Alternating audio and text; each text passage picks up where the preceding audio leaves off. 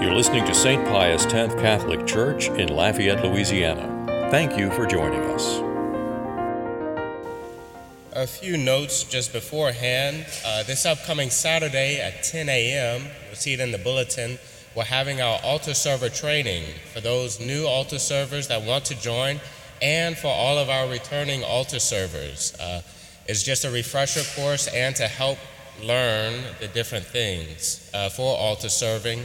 Let the kids participate in Mass. I grew up altar serving. I told this before. Me and my brother, my identical twin, it's not a joke, he actually exists. We were terrible. We were awful. Father Gil Dutel, who's now a priest over here, helps out for daily Mass. We'd actually get in fist fights on the altar. I see some family members in the crowd, they're laughing. It's true. My dad would make us kneel in front of the tabernacle after Mass, begging for forgiveness. And so let the kids serve. If they're able to, let them participate in the sacrifice of the Mass. That'll be this Saturday at 10 a.m. I'll be leading it. Another thing is you'll notice that we'll start having a uniformed officer here at St. Pius. This is for all the Sunday Masses and our school Masses. This is just for precaution.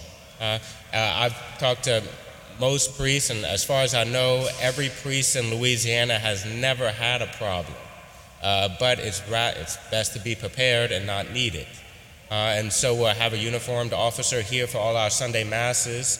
And also, when Mass begins, this is part of the precaution, the side doors will be locked. You'll be able to leave, but coming back in, you won't be able to.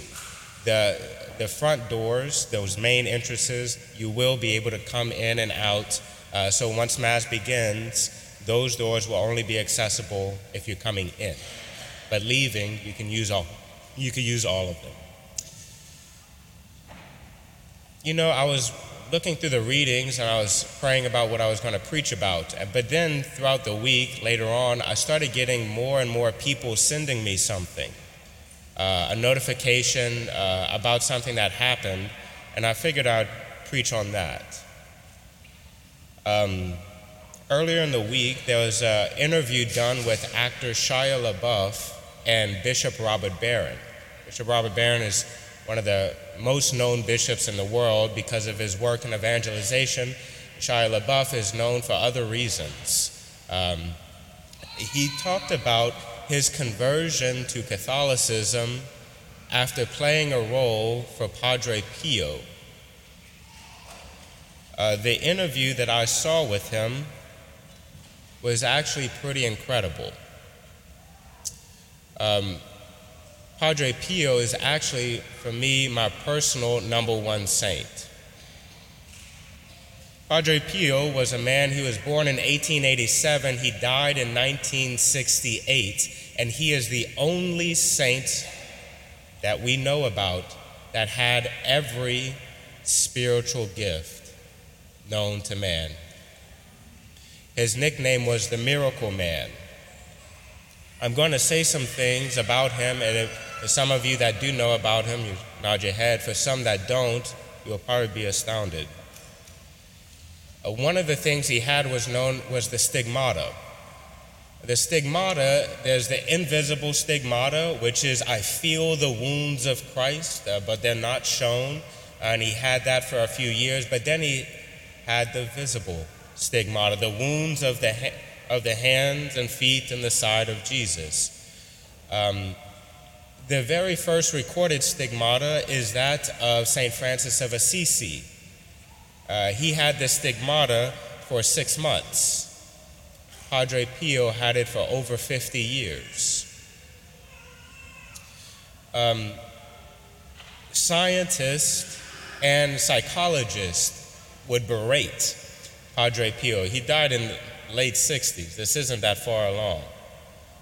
They would berate him, constantly examining him, making sure that it was actually the stigmata and not just him doing that to himself.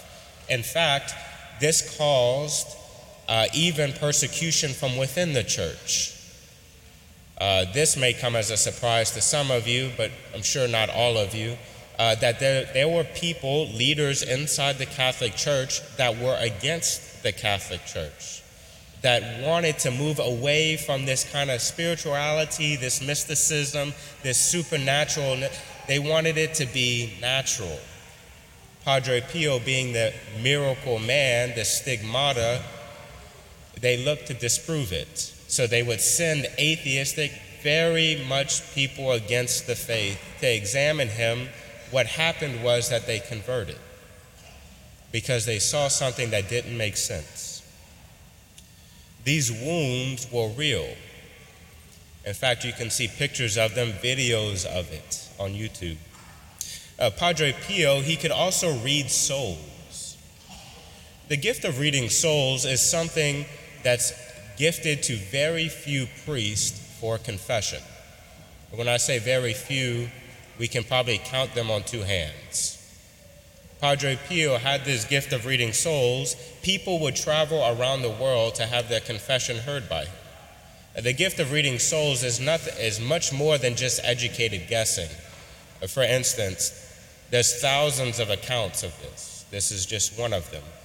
A 70-year-old man from America would go and travel to Italy to have his confession heard by him. Father, it's been 1 week since my last confession. I did these things. Padre Pio would wait in silence and he'd say, my son, you forgot something. What is it, Father? Tell me. I came for this. When you were 7 years old, you stole something from the grocery store, and you need to remove that from your soul before you see God. This happened every day. He became so famous for it that he would hear confessions up to 18 hours a day. Here at St. Pius, we hear at least an hour of confessions. For me, sometimes 4 hours of confession a day. That can seem like a lot. It's nothing compared to a saint. Nothing. Of all the mind-boggling things attributed to Padre Pio, one of the things that is most astounding, at least for me, was that the way he would celebrate the Mass. Padre Pio would be raptured up in ecstasy. Ecstasy is the highest form of prayer known in the spiritual theology realm. Ecstasy is not enacted by the individual, it's brought upon by God alone. And so he would be raptured up in prayer whenever he would celebrate Mass. His daily Masses begin at 5 a.m. He'd have thousands of people at his daily Mass, and they would last for 3 hours with no homily. But the Mass is Calvary. The Mass isn't a show. The Mass is heaven on earth. Calvary lasted for 3 hours. It began at noon with his passion, giving up his spirit at 3 p.m., the hour of mercy. Padre Pio would bleed heavily whenever he would celebrate Mass. You can see videos of him on YouTube celebrating the Mass. In fact, never before in history have we had an actual image of a saint in ecstasy prayer. My favorite statue in the world, Bernini out in Italy, was St. Teresa of Avila in ecstasy. But now we actually have an image of the highest prayer. The way he would celebrate Mass would cause millions of people to come and visit him. In fact, in 2002, whenever he was canonized, it was the most well-attended canonization in history, more so than Mother Teresa of Calcutta or John Paul II. It was the most well-attended canonization in history, and he was a monk.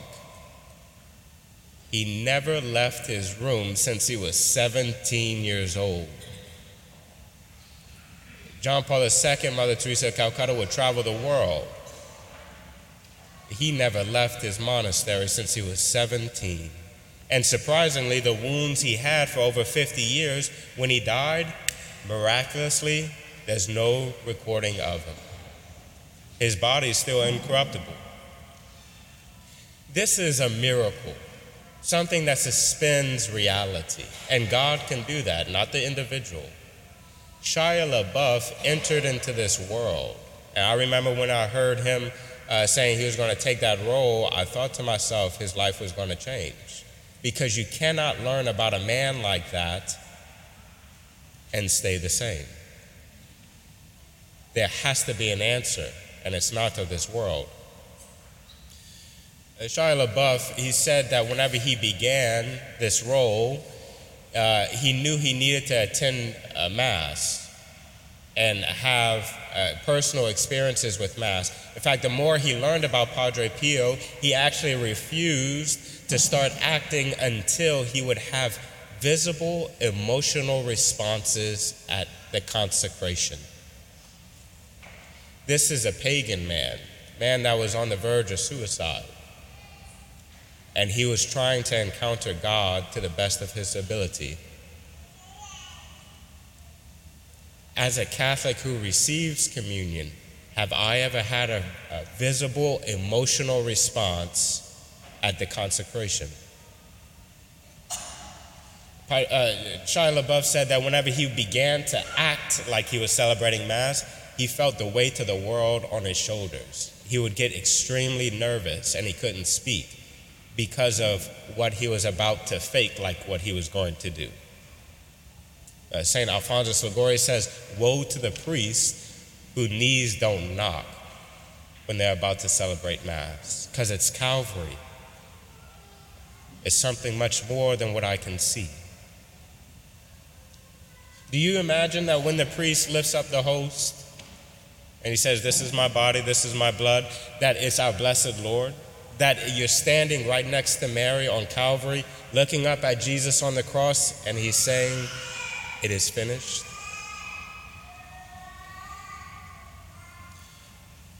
Look, I recommend that interview with Shia LaBeouf, not because I think he's a saint now.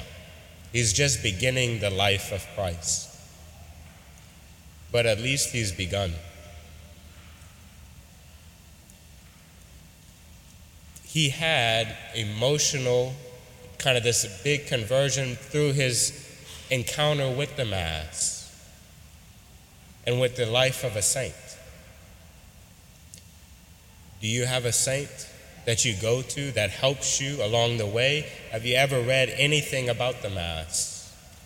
If you want to get more out of Mass, I suggest you learn about it. I can't get more out of whatever subject I'm trying to go to if I don't study.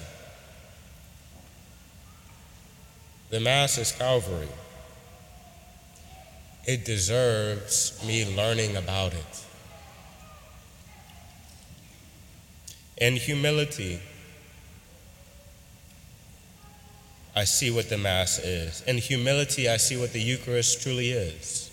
In humility, I recognize that I'm a creation of God and that our blessed Lord has rested his gaze upon us. In humility, God has changed our life. Padre Pio, pray for us.